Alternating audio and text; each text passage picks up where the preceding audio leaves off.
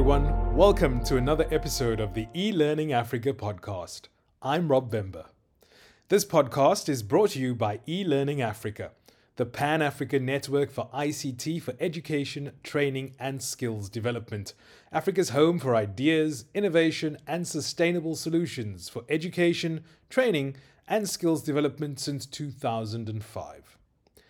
In this episode of the podcast, I'm in conversation with Mark West. I caught up with Mark ahead of his keynote address at the recently concluded eLearning Africa conference in Kigali, Rwanda. What would it mean in terms of environmental impact to ensure that all 2 billion learners in the world have good, high-quality connected devices that are often obsolete after 2, 3, 4 years? In our conversation, Mark provides a sobering assessment of how the world has fared with regards to education during the COVID-19 pandemic, describing it as a story of exclusion, heightened inequities, diminished learning, and diminished educational experiences.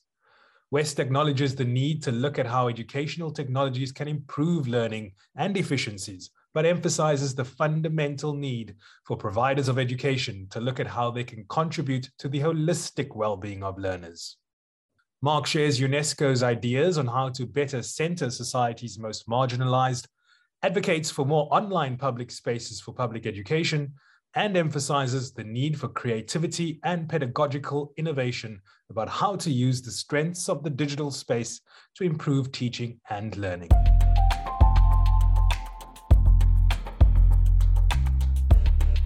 Mark West works in Unesco's education sector, where he examines how technology can improve the quality, equity, and accessibility of learning. He currently leads work to operationalize the Rewired Global Declaration on Connectivity for Education. He's also authoring a UNESCO publication called An EdTech Tragedy, about lessons learned following the global shift from school-based education to technology-based education during the COVID-19 pandemic.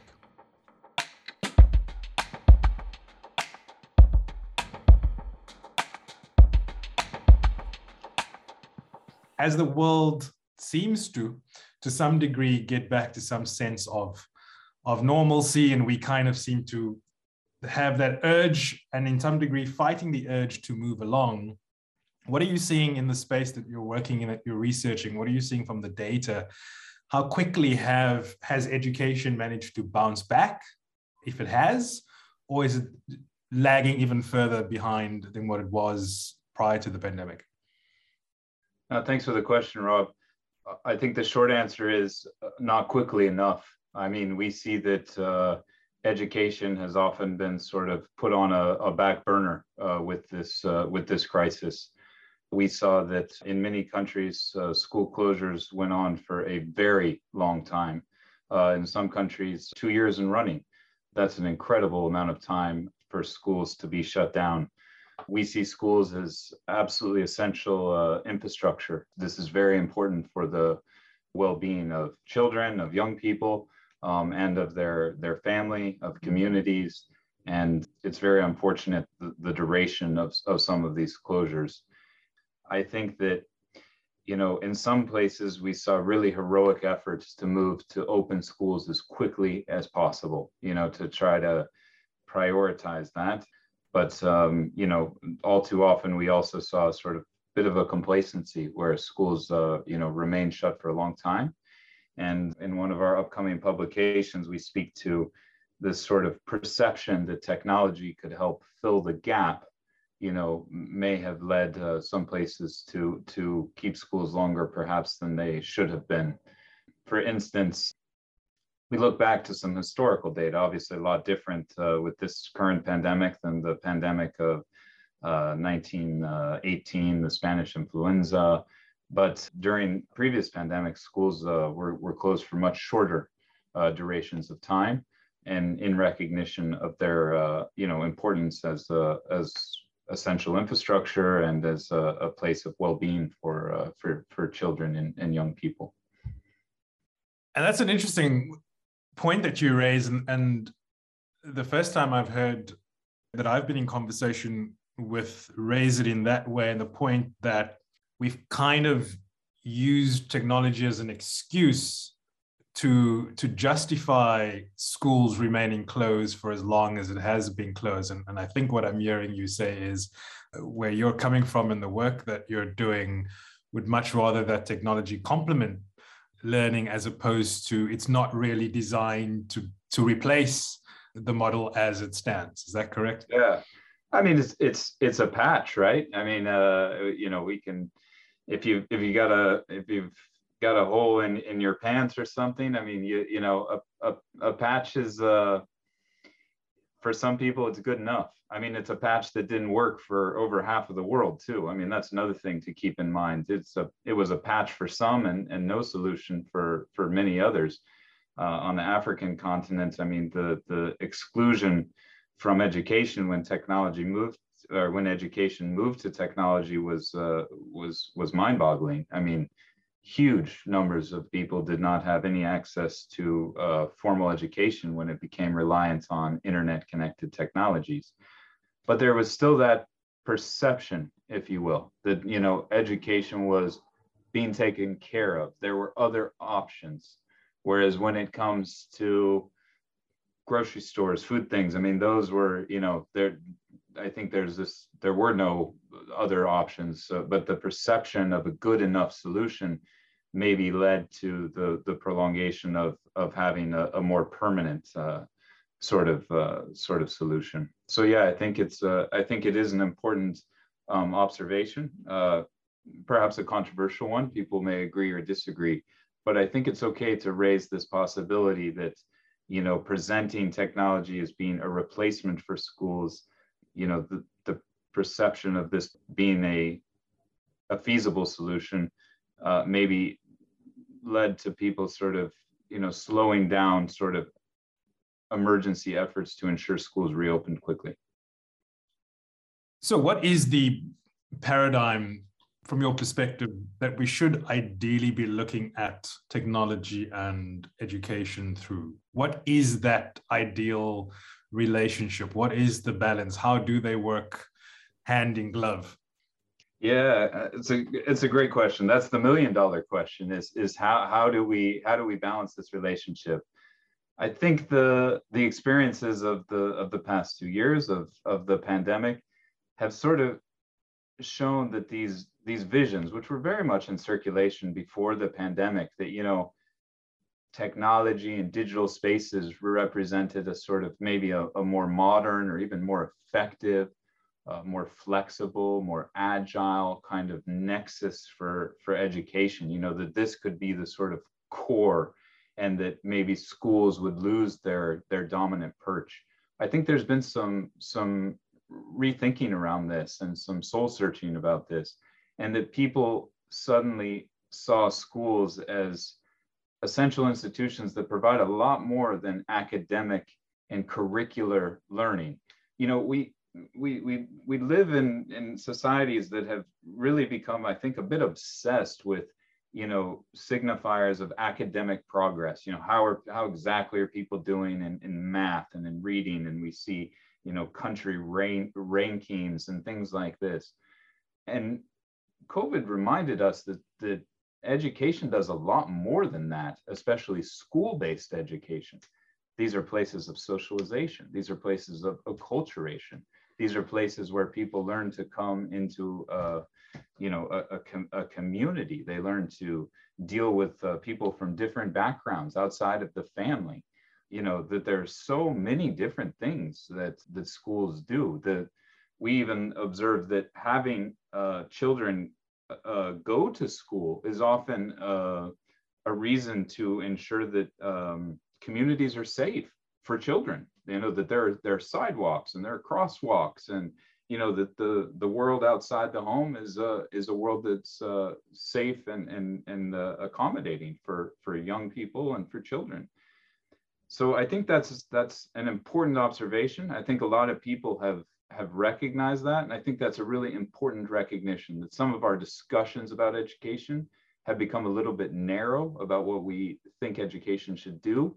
And I think post-COVID, one of the really nice things that happens is people are taking a more enlarged view of education. We've certainly seen the word well-being circulating a lot more than that was not kind of a word that was central to the education discourse in 2018 or 2019. So, I think that's important. And now I think rightfully so, people are looking at how can educational technologies improve learning, add efficiencies. Absolutely, we need to do that. But also, how most fundamentally can they contribute to well-being? And that's a very important question. And that's certainly when we're thinking about at UNESCO, and I think the entire audience for eLearning Africa is also thinking about. Without question, I think I see it on the continent here at home in Africa, in South Africa specifically, but also, there's stories from around the globe where we've, specific to that question of well-being, where it's become so blatantly obvious, as you point out, for reasons of safety and security of the child, for reasons of literally, especially on this continent, where the only full meal the child gets for the day is at school. But we've also seen that in the UK. I'm a big, unashamed Manchester United fan for my sins. And Marcus Rashford, the English footballer, campaigning for the government to continuing to provide meals to kids at school, because school is so much more, as you rightfully say, than just the academic side of things. You had, in 2019, put a lot of work and produced a report on gender equity within the ed tech space, and particularly some of the pitfalls. And I was fascinated reading the introduction to that in particular, as to how you came up with the name. And I'm starting to pick up a bit of a pattern, and we'll get to your latest publication that's due out shortly. But I'd blush if I could. It certainly catches the eye.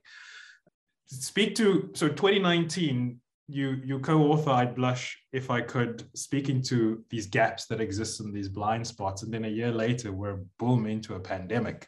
How much harder has that task of gender equality become as a result, again, of the pandemic? Yeah, thanks. It's a good question. In 2019, yes, we observed these huge digital gender gaps that exist. We know that around the world, women and girls are far less likely to use technology for empowering purposes across the board, education in particular, but other purposes as well. Less likely to, no matter how you break it down, less likely to post on social media, less likely to be able to own technology, less likely to use any type of like mobile financial services. So kind of across the board, there are huge inequities in digital spaces and with regards to ownership and access to connectivities. Now, I'd Blush If I Could is a real look at why is that the case? Why is it that technology is often sort of gendered male, toys for boys and this kind of business? And we really unpack the reasons for that. And we think that a lot of them are educational, that there are a lot of sort of signals in education that this is something that's sort of male for men and boys and sort of not for women. And we certainly see that in the professional industries as well, where you look at the people who are studying computer science in higher education, overwhelmingly male. Then you get into, people actually working in professional jobs in computer science, again, even more overwhelmingly male.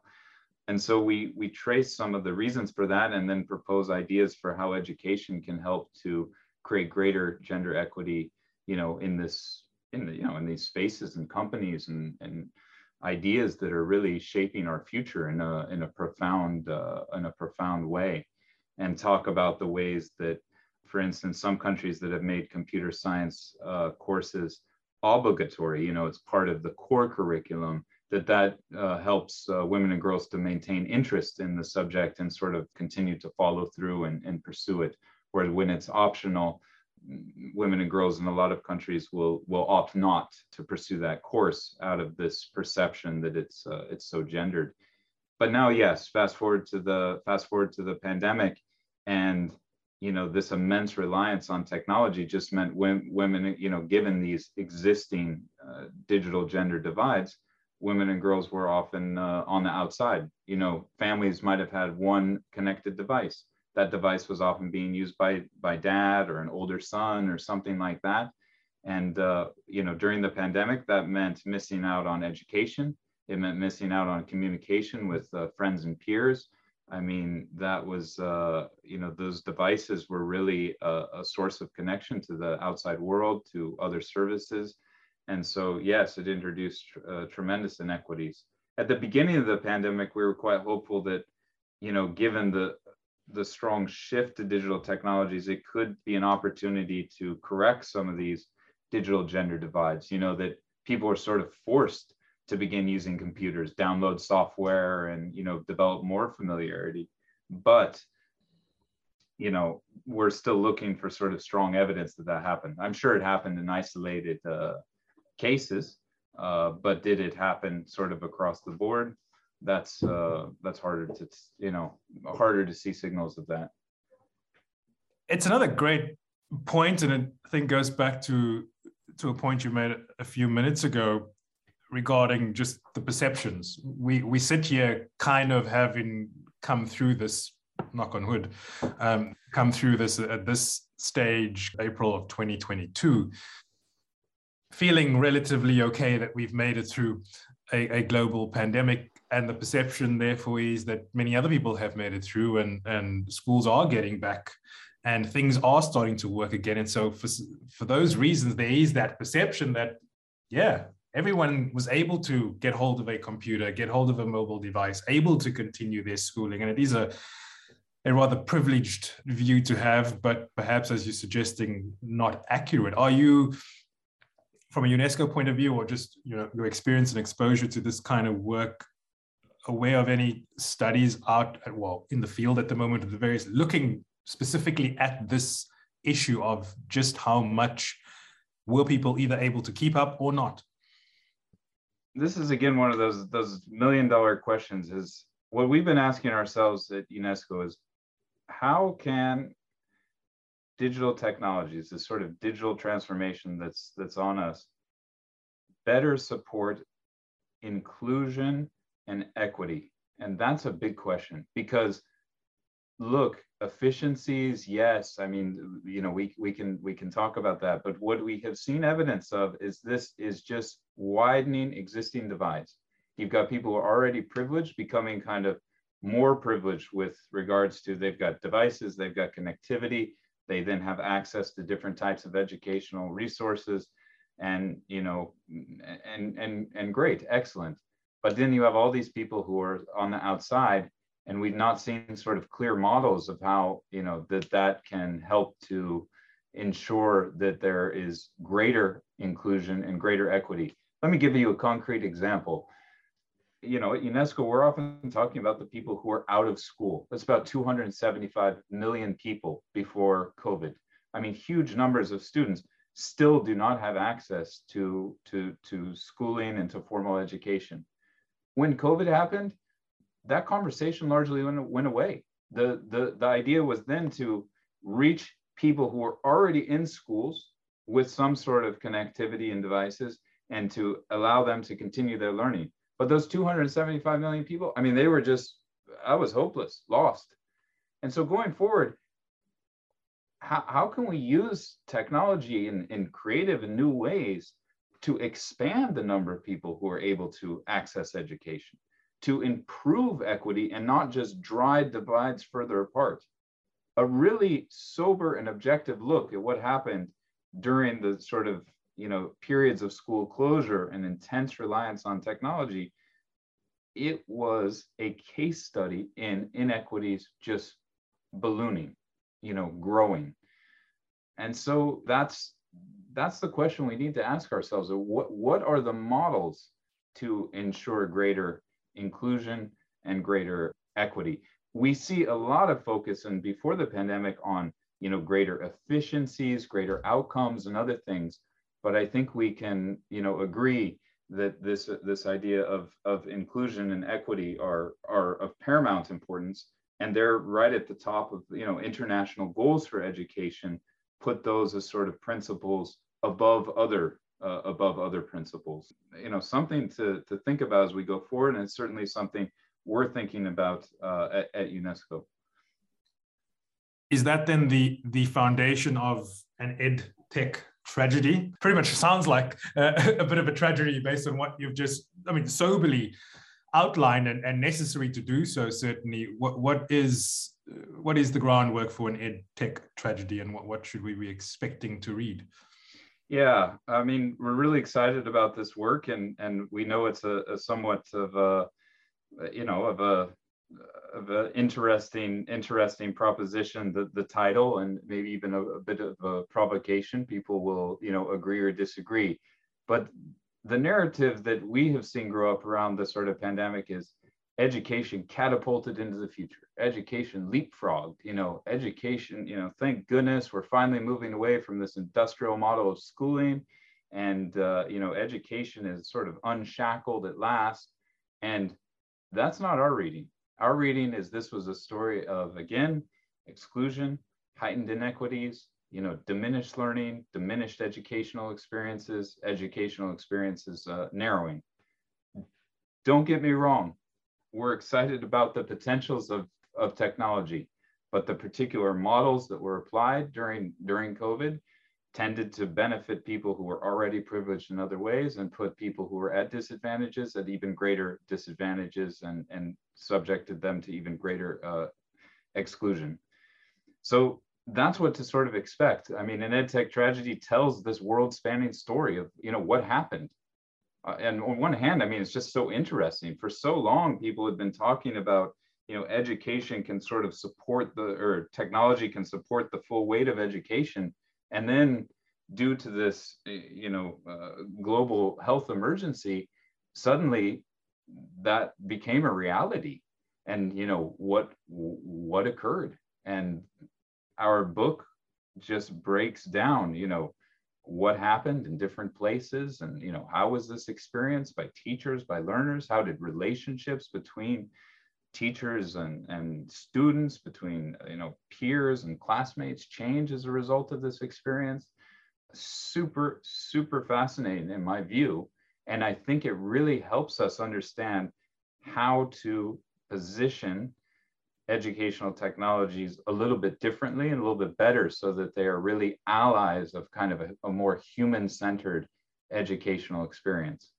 We also observe in the book, the enormous reliance on private providers, and often for-profit companies. A lot of people's experience of education moving to technology platforms was education moving into things like Google Classroom, where you needed to establish a Google account. And then suddenly teachers were trying to figure out how to use all sorts of Google applications to provide education. Is that progress? We can agree or disagree, but that is an enormous reliance on, on companies that are not, they're outside of public control. There wasn't any sort of public discussion about these decisions that were taken. And, I think that ideally, we're looking for education systems that serve a common and collective good. And, UNESCO has been really adamant that education is a human right. It doesn't exist in a sort of commercial logic of profit and, that type of world. It's something that is a right and serves a public as well as individual goods. And we saw during the pandemic, it was sort of education for me, instead of this sort of ethic of education for us. And we hope that going forward, digital technologies can, of course, support an education for me, that's important, but also can support this idea of an education for us, and an education that advances public and collective goods. What was the kind of geographical scope of the book? You pretty much covered every corner of the globe, so to speak, and picked up patterns and similarities across in terms of that inequality. Absolutely, it's global in scope, and this is where it gets, so interesting. Our kind of moment, our digital moment, if you will. You had kind of two situations. In rich and developed countries, you had this sort of full technology saturation. Family concerns were that their children were spending too much time on digital devices. We had seen initiatives in some countries, Korea is one example, where governments were trying to shift more teaching and learning into online spaces and digital textbooks and other things. And there was community and family resistance because it was like, school is the one place where my kid is not just staring at a screen, you know, in a corner individually. We like this idea that there's a sort of prolonged break from, you know, immersion into these digital spaces and experience. So that's on, you know, one side, rich developed countries. But then you've got your developing countries where there's huge numbers of people with no access to technology at all. And clearly that's disempowering, you know. And so, you know, there, the sort of narrative was, my gosh, that we knew about the digital divide before, but COVID just made it so apparent. You know, all of these people are just missing out on education. There's no way for them to access educational materials. Yes, maybe the government put some, you know, educational learning materials on a URL someplace, but nobody's able to access it. The devices are too expensive. The connectivity plans are, you know, prohibitively expensive. So you have this sort of, you know, these very different views. And we're seeing some quite concerning signs that in rich and developing countries, technology is now being positioned as a sort of solution for underprivileged people, that sort of automated learning and, you know, log on to your device and access things, that'll be for, you know, the underprivileged, whereas the very privileged schools will access in-person learning with teachers and sort of technology light. I always try to keep a sort of litmus test on, like, what are the most privileged people in societies doing? I sit in Paris, in France, you know, rich country, rich city. We're in the 7th arrondissement in Paris. But the schools here, the richest, you know, most expensive private schools, they market no technology at all. You know, we do human experiences. We teach people socio-emotional skills. We'll teach your kids all the soft skills. The tech stuff, don't worry about that. That's going to come for sure. You know, they got devices and tablets and computers at home. You know, yes, we'll kind of work with that a bit, but the space of the school, we're kind of putting that aside. Ironically, that's even true in the heart of Silicon Valley. You look at where the kind of leaders and shakers of your tech, you know, big tech companies go to. Their kids are not going to technology first schools. They're going to schools that are very sort of human focused. It's expensive. It requires resources and other things. But we observe that education is at core. It's about human development, right?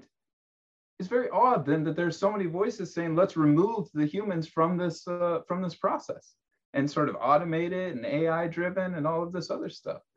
And so this book observes through the lens of the experiences of the pandemic, you know, how can we get back into a more sort of human-centered approach to education? And I think that we're seeing some of the costs of this obsession with sort of digital spaces. It's, you know, we know from the experiences of the past decade, certainly the past 5 years, that, you know, these digital spaces can be sort of echo chambers of polarization. And, you know, there's some concerning signs about the publication observes are digital spaces as they're conceived right now sort of appropriate spaces for public education. We further observed that, you know, you want to look at big initiatives. We just had some meetings at Unesco. We were talking about where are the, like, public democratically controlled spaces online. You come to Wikipedia, that was 20 years old, but it's really hard to find other examples. Most of the other examples are profit driven. They need eyeballs, they need advertising. Public education is at a remove from that. And when you move public education into these digital environments, those become sort of greater risks and stepped up. Again, great that you point that out, and that so that we are forced to see just how that global reset, in one sense, where the rich and famous and wealthy and those who are buying the means and are steering their kids away from the tech, whilst others are being pushed towards it. So you ring those alarm bells, and I'm really grateful that you do. And you're certainly not the first in terms of this podcast. I think of Barbara Mercer from a few months back, who also spoke about this human-centered approach to how we do education. And I know that you're working on, I don't know whether this is actively still working on, you'll tell me in a second, or completed the Global Declaration on Connectivity for Education.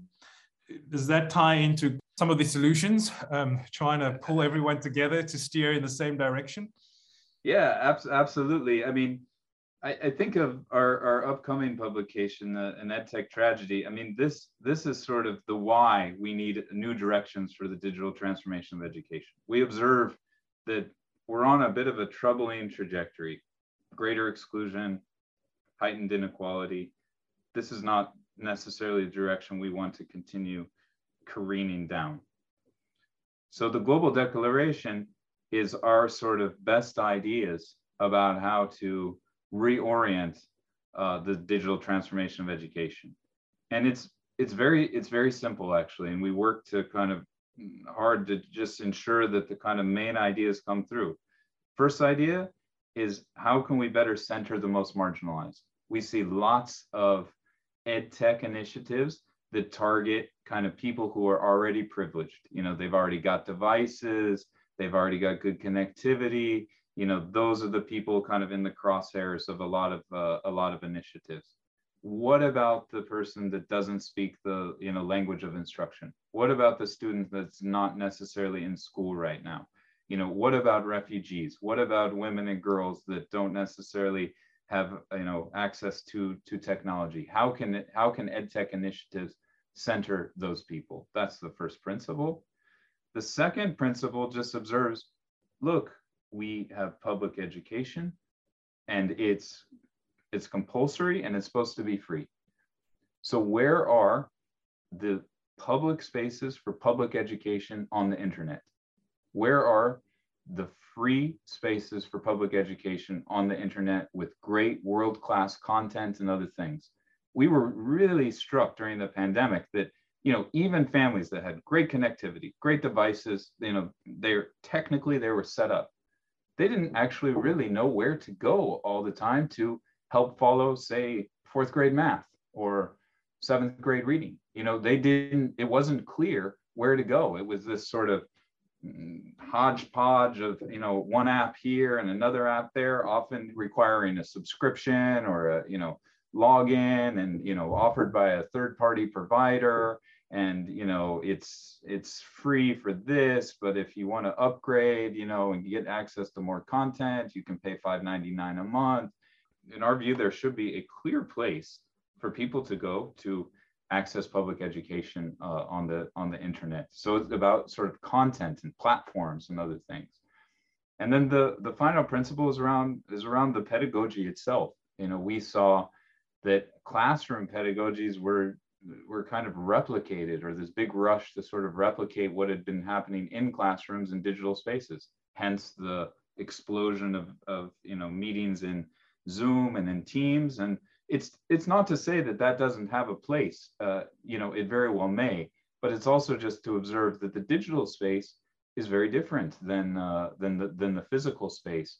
And it'd be really exciting to see some more creativity in how, pedagogical innovation about how to use the strengths of the digital space to kind of improve teaching and learning, and also to advance this more holistic view of what education is and can be, where it includes things like well-being. It includes things, about socialization, coming into a group of peers, and, these other things that happen in a physical space of school, so that it doesn't just sort of narrow to, purely academic, curricular-driven learning. So that's the declaration. And it really is our sort of response to how to reorient this digital transformation, which we're very much in. I mean, it's in process, and we observe that the time is right now, because the paradigms that have grown up, they're still malleable. I mean, they're solidifying to some extent, but there's no rule book that says the only way you can access education is through an app with a credit card in iTunes or something. There are different possibilities. We saw a lot of those possibilities in the 90s and other things, more kind of community projects around, web products and content and other things. So how can we make these digital spaces more conducive for, teaching and learning and the sort of human-centered education, we hope to see for everybody. And so you speak of education in the sense of it being a public good.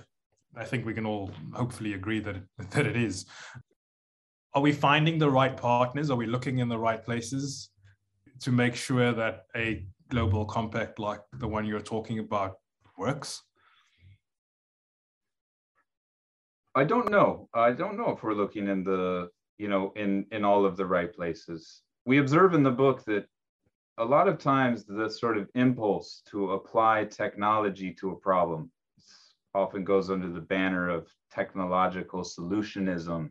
This idea like we've got a problem, how can an app help us fix this? Kind of reaching for that tool first has a way of distorting what the problem is you're trying to solve. And so I think that going forward, it's helpful to continue to think about technology not as this being so sort of this central pillar in everything. It's a tool among many other tools. And what tools do we want to apply to these to these problems? We've got close to 300 million students out of school. Yeah, technology is there, it's a tool. What role can it play? But what role can other things play? You mentioned nutrition at the beginning. We've seen some really exciting things that by providing a nutritious hot meal at school, that can entice all sorts of people to come to school who might not otherwise be there. How can schools be better places of protection? That a lot of people not sending their kids to schools because they perceive that the schools are not necessarily safe or difficult to get to schools. That's a different scenario. I'm not sure technology is the right thing to throw at that problem. So I hope that kind of going forward, we're a little more humble in our recognition that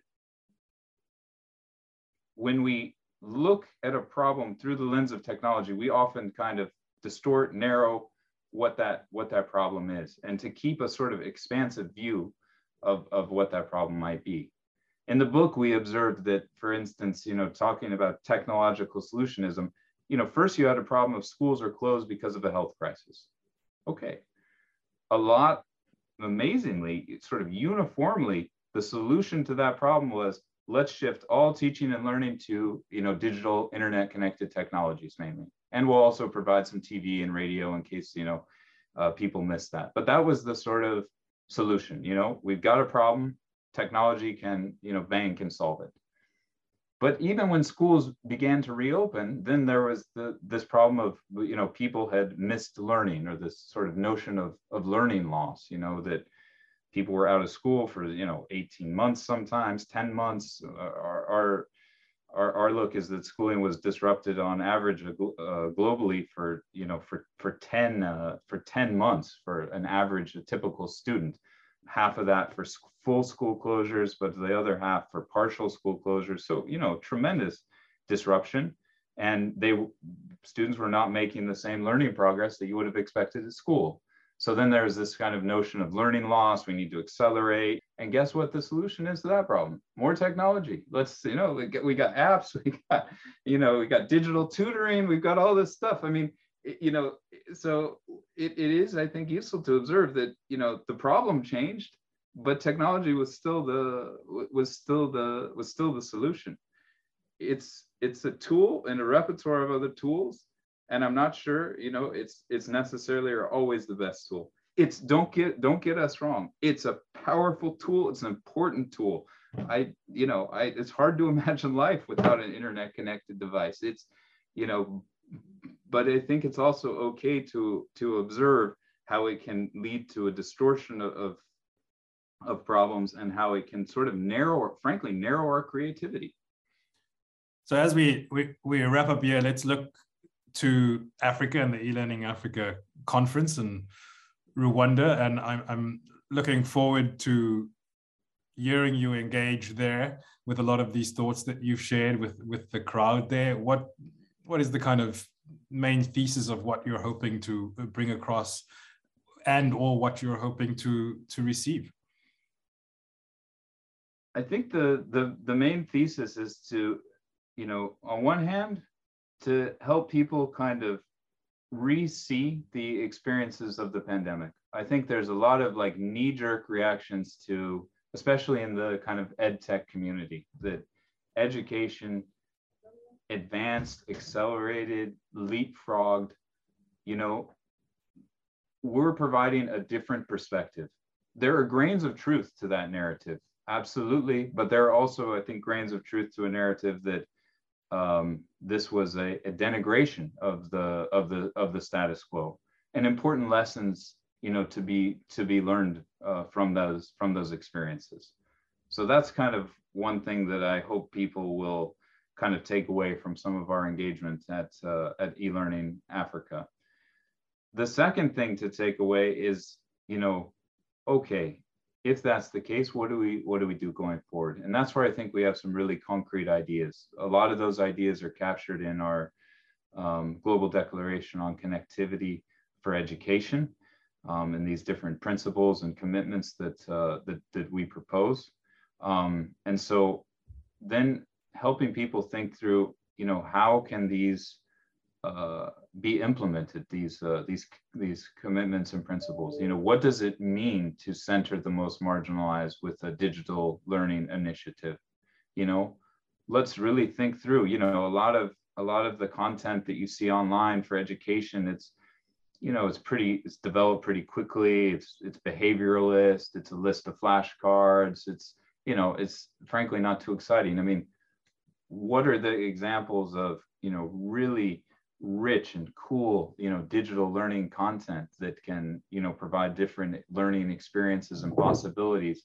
And how can that be woven into a sort of, school-based experience?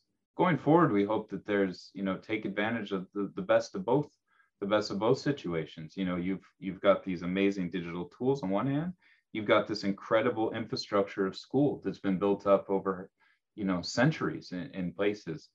And we also hope that it serves as a bit of a red flag that, this infrastructure of schooling that has, it's an incredible undertaking when you really step back and think about it. Universal schooling.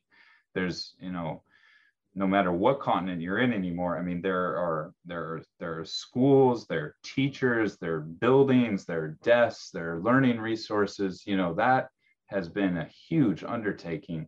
And to, let's not just throw that out because we have a notion that, digital technologies might do this better. Let's recognize that these places are important, even sacrosanct, and then let's figure out how they can sort of be supplemented with these powerful new technologies as we realize sort of new educational paradigms and experiences going forward. So I hope those are some lessons that we're able to draw, but we'll do our best to kind of package these in very clear form for the audience at the conference. Appropriately accompanied by the sirens of Paris behind you as you sound those alarm bells. And physically behind you, not that anyone can see this, is that a rhinoceros? Yeah, actually, this is a gift was given to me by some educational friends and colleagues in Nigeria, actually. I was in Nsukka a few years ago. So yeah, it's really fantastic. Yeah. And that's a book cover of Reading in the Mobile Era, which we really observed how, mobile technologies can improve access to, books and stories that can be educational. And, we observed how many places in the world a barrier to literacy is the lack of books. And that, this digital revolution may help finally ensure that at least this technical barrier to literacy, not enough text, not enough books, will be overcome, and that can be a real boon to literacy. So I hope that people don't walk away thinking we're anti-tech or something. We're not at all. But I think it's okay to, we look at the evidence, and that's what an edtech tragedy is about. And we didn't come at this thesis, we didn't come at this work with the thesis of tragedy. That came after months and months of sort of observing the data. And I remember with the small group kind of working on this, we said, this is really, it's like a literary tragedy. in the real literary sense, because that wasn't the outcome people wanted. People in this, I mean, us included, people who work in ed tech and the eLearning Africa crowd, and these are people we all know each other. I mean, we wanted a better outcome, a fairer outcome. I mean, and people worked like dogs to to help ensure a better outcome. And would it have been worse with no technology at all? That's book doesn't really go there. I mean, maybe indeed having some life rafts is maybe better than having none, but it's still okay to observe those enormous gaps and holes that existed. And it's through that reading that we kind of came to this notion of tragedy in that in that literary sense. It was a reversal of intention. We wanted to preserve education and to ensure that it remained inclusive and equitable and of high quality. And that goal, I think we can all sort of humbly agree, was not necessarily achieved. And there are certainly lessons to be derived from it. And that's ultimately what a tragedy is. It's about lessons to be learned. And that's what we hope people will take away from the new work that we're publishing, and also take away from our engagement at eLearning Africa.